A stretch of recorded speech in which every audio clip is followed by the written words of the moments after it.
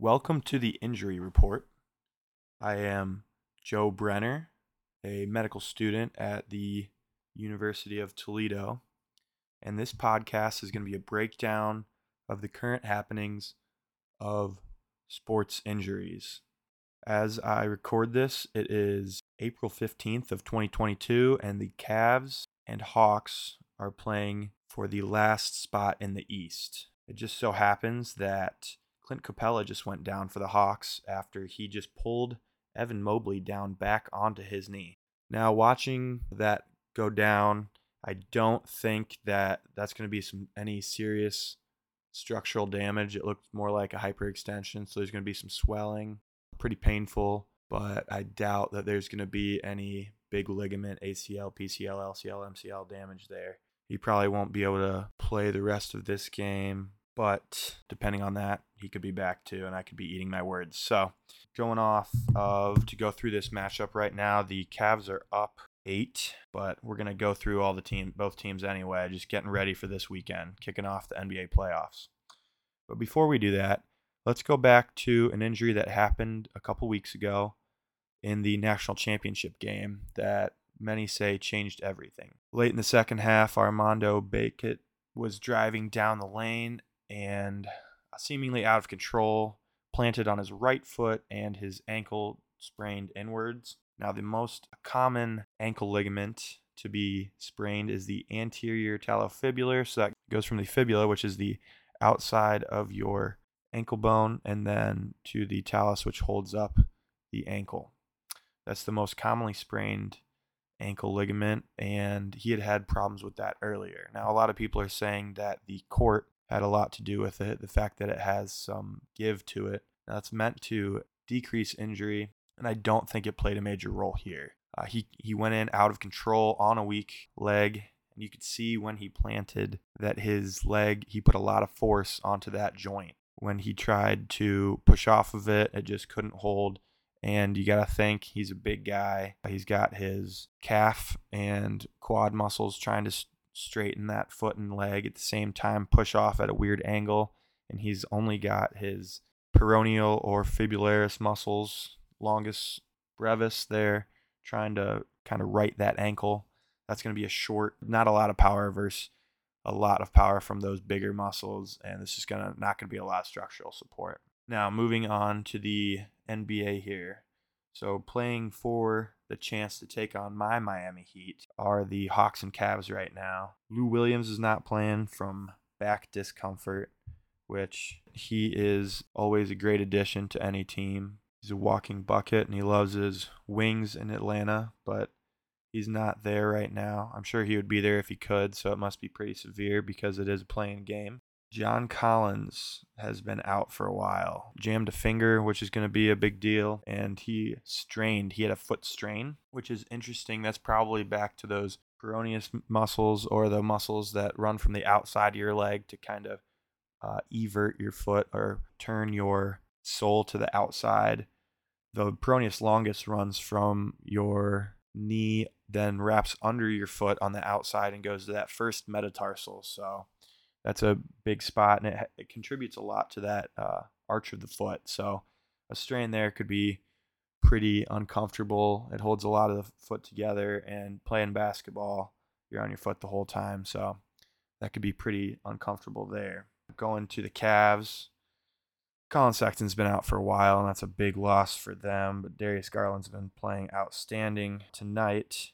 Lauri Markkanen's been leading the way so far, and their young rookie Evan Mobley has been chipping away too. Jarrett Allen, who did not play the previous game against the Nets, was out for 5 weeks with a broken offhand finger. 5 weeks is pretty reasonable for that. You got to wonder if they thought they had a decent shot against the Hawks and thus held Allen out against the Nets to avoid playing the probably hottest team in the league, the Boston Celtics, in the first round, and maybe go all or nothing to try and get that last spot against the Heat. Moving on to the Heat, PJ Tucker has been taking the last couple games off with a calf injury, and that's probably a calf strain. He says he'll be back, and he's a tough son of a gun. So that's just going to be one of those nagging injuries. Strains can't do a whole lot without him other than rest, and this is not the time for rest. Not very many guys I'd rather have with that injury because he's going to leave it all out there. We have Bam Adebayo that just sat out from COVID protocols, but he'll be back. It doesn't appear to be that he is in any real illness. Seems pretty mild to say the least, and he's already back in NBA protocols in the recovery process, so he should be good to go. Tyler Hero's been dealing with some left knee soreness. He's just a pretty thin guy, but I think that Spoelstra will be doing a good job kind of monitoring that.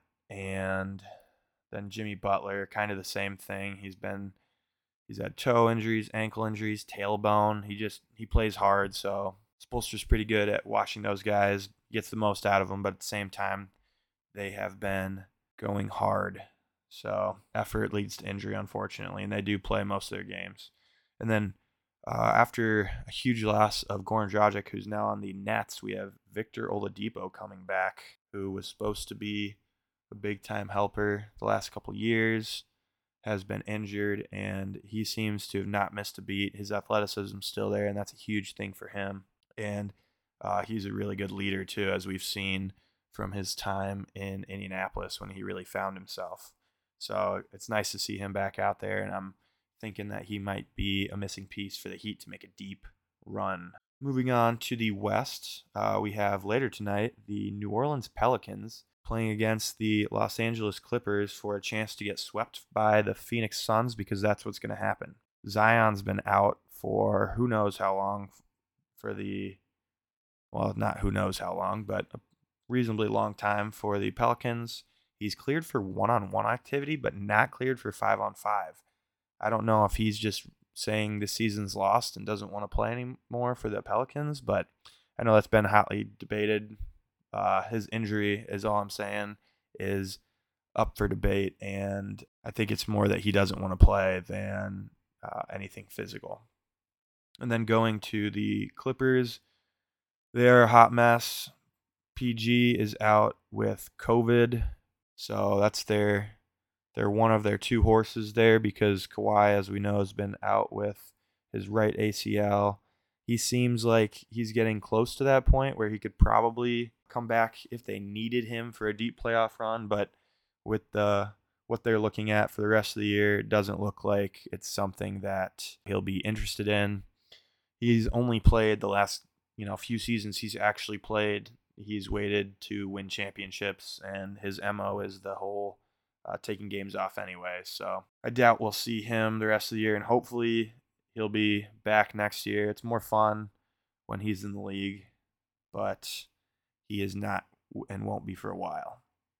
And moving on to Phoenix, they are pretty healthy. They'll have CP3 after he was out for about 6 weeks with a right thumb avulsion fracture, which is a tendon that pulls away a little bit of the bone, and that can be pretty devastating, but it's his shooting hand. So we will see about that too. But it's been a while. He's been playing the last few games, and I expect him to be okay in that regard. That is something that could bother him, especially shooting. If we see him with a poor shooting night, he could attribute it to that. But he's been injury plagued in the past, especially that hamstring. So we'll keep an eye on that too. That's one of the ones I'll be looking out for is Chris Paul's hamstring. And going up with that, Devin Booker also had a hamstring injury. So we'll see if he can stick through there. He's also one of those rather skinny guys that plays hard. He was a Warrior last year in the finals, and they're the favorites this year to get back there. I'm just not sure. He's got the hammy and back injuries, and those are just always lingering. But with that being said, after the first round matchups, I still take the Phoenix Suns to sweep whoever they play against, and I'm not sure the Heat will get a sweep out of whoever they get, but I will take them to handle business. So I don't see any injuries or anybody coming back from anything changing that. Jared Allen being back is huge for the Cavs, and they could give the Heat some matchup problems with height. But I like the Heat team basketball, and we're moving on. Moving on to the 2-7 matchup in the East. Brooklyn sealed that a few days ago against Cleveland. They're reporting that Ben Simmons might come back for this round. His injury has been attributed to his foot thus far, but it's also been widely accepted that it is a mental break that he is taking, and I hope it works because he's a basketball player that can do everything, put the ball in the basket, and if we can see any improvement there, just for his confidence sake, it would be fun to have him out there. He's got a great skill set, but it's also fun to have someone out there to kind of point that out too. So we'll see if he can get back on the horse.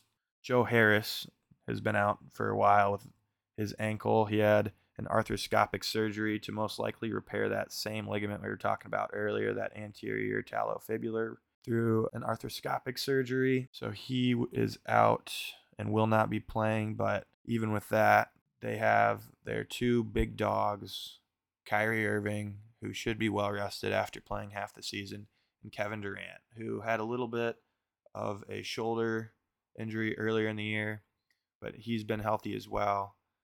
These two guys do have some injury history in the past, but if they can string it together, they should be a scary team. And we'll see what Simmons adds to the table.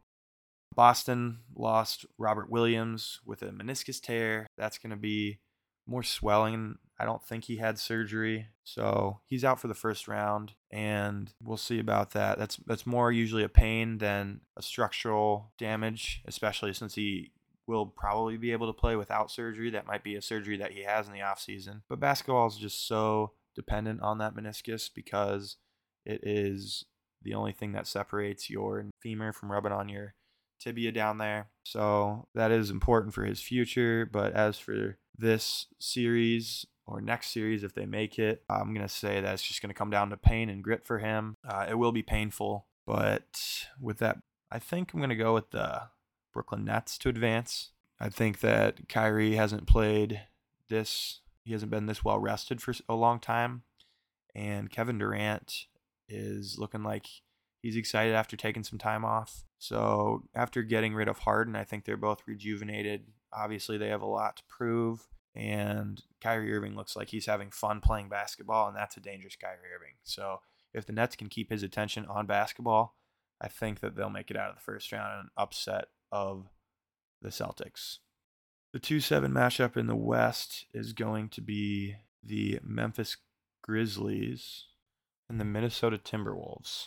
Memphis, Ja has been out for a little while. He had a left knee sprain. Who knows, maybe this is his Derrick Rose break, where Derrick Rose did not get so lucky and tore his ACL on his big explosive knee injury early in his career. Ja maybe lucked out. Maybe this knee sprain is instead of that, but he is that same type of player that you just worry about putting all that pressure on his knees like that. You know, your human body's only supposed to be able to take so much explosion so many times, and he's full of it. So hopefully he'll stay healthy, but that's another guy I'm going to watch out for. Now, the Grizzlies have a crazy good record when he's not on the court. So I think even if he does, for some reason, get injured, I don't think I'd rule them out against the Timberwolves, but that'll make things tough. And then for the Tims, we have Taurean Prince. He tweaked his knee, and he'll be out for game one, but I think that he'll be back. Now, if Memphis can stay, if Ja can stay healthy, I like them really early in this series, not to go too long. Timberwolves are pretty feisty, but I think it'll go back to Memphis for the second round. Moving on to the 3-6 matchup in what might be considered the 1 seed for the East is Milwaukee. I don't know if they ducked the Nets or if they just wanted to play Chicago or if that's just how things shook out. But I think this is the easiest matchup to call. I think Milwaukee steamrolls Chicago. It's a popular opinion across the board. Brook Lopez has been out. He missed most of the season with some back pain. That's going to be something to keep an eye on. He's pretty important for them. I think last year in the playoffs. Watching that with my dad, who's a Bucks fan, I was thinking that they may have been better when he wasn't on the court, just because his offensive game is very one-dimensional, and while his size plays a factor on defense, I think Bobby Portis was really stepping up for them. George Hill had some ab pain earlier in the season, and he's day to day. Giannis goes hard. He's always out there giving his best. So hopefully that wear and tear of the season for him is not a huge concern. Going back to George Hill, I think that was more of a we already have this. We're gonna keep him out, just let him rest. So we'll see if any of these injuries are nagging. If Giannis can stay healthy, he's a force. Watch out for Brook Lopez, but like I said, Bobby Portis really filled in for him nicely last year, and I don't think the George Hill is anything to worry about. I think that was more a let's play Chicago instead of Brooklyn in the first round. Moving on to their foe, Chicago. They took out Caruso, which he fractured his wrist. The most common wrist fracture is actually your distal radius, which is your thumb side forearm bone. So it's where the wrist conjoins, but it has a little point, comes to a styloid process right there, a stylus, and that's probably going to be the most common site where he most likely broke his wrist. And I believe it was his shooting hand too. So we'll see if that has any repercussions next year. But for this year, obviously he's going to be out. LaMelo Ball is going to be out right now with his meniscus. So they're running on fumes in Chicago, and they are probably the worst team in the East right now. And then Kobe White is day to day with a toe injury. I think he'll probably play, but I don't think it'll make much of a difference. We're going to take the Bucks pretty early on, probably a sweep in that series, if not 5. In the West, our 3-6 matchup is going to be the Golden State Warriors and the Denver Nuggets. The Golden State Warriors have only one notable season-ending injury is their promising young center James Wiseman, but he's been out for a long time. He hasn't been playing for a while. He tore his meniscus and had some surgery done, and that's going to be a bigger deal, like I said, for basketball players than it would be for you or I. Most of us, after a while, just get some clicking, but if they didn't already have that, this degree, we're trying to not only avoid the pain, but also keep that meniscus as intact as possible because they have to play so many years on it to keep them healthy. Curry, he's probable right now for game 1. He has sprained left ankle. And again, we're going to go back to that anterior talofibular ligament. It's probably the most likely culprit. He's been having injuries forever with his left ankle.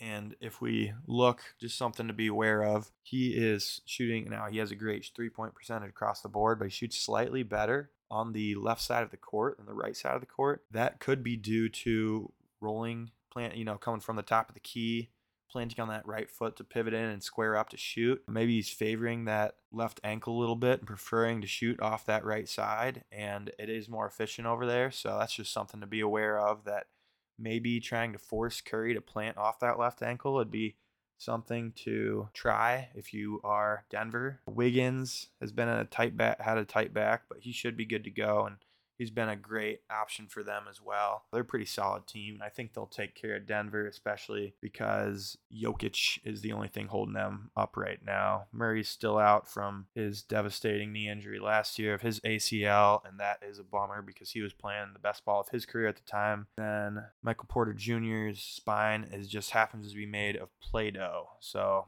that's unfortunate, but that's how it is right now. Golden State should roll whether or not Curry plays that first game. We'll see if Clay can stay up to date. He's been out for a while, dealing with his own knee injuries. So I hope that he can stay on the court, but that's another thing to watch as things go on. We'll keep up with this in the second round and see if any of these are starting to poke their heads out. But Curry's left ankle and Clay's knee, they're a good team without Clay. Without Curry, though, I'm not sure how far they make it outside of the first round. And we're finally down to the 4-5 matchups for the East. We have Philadelphia, who's relatively healthy. They have Harden, who's slow, and Embiid, who's huge.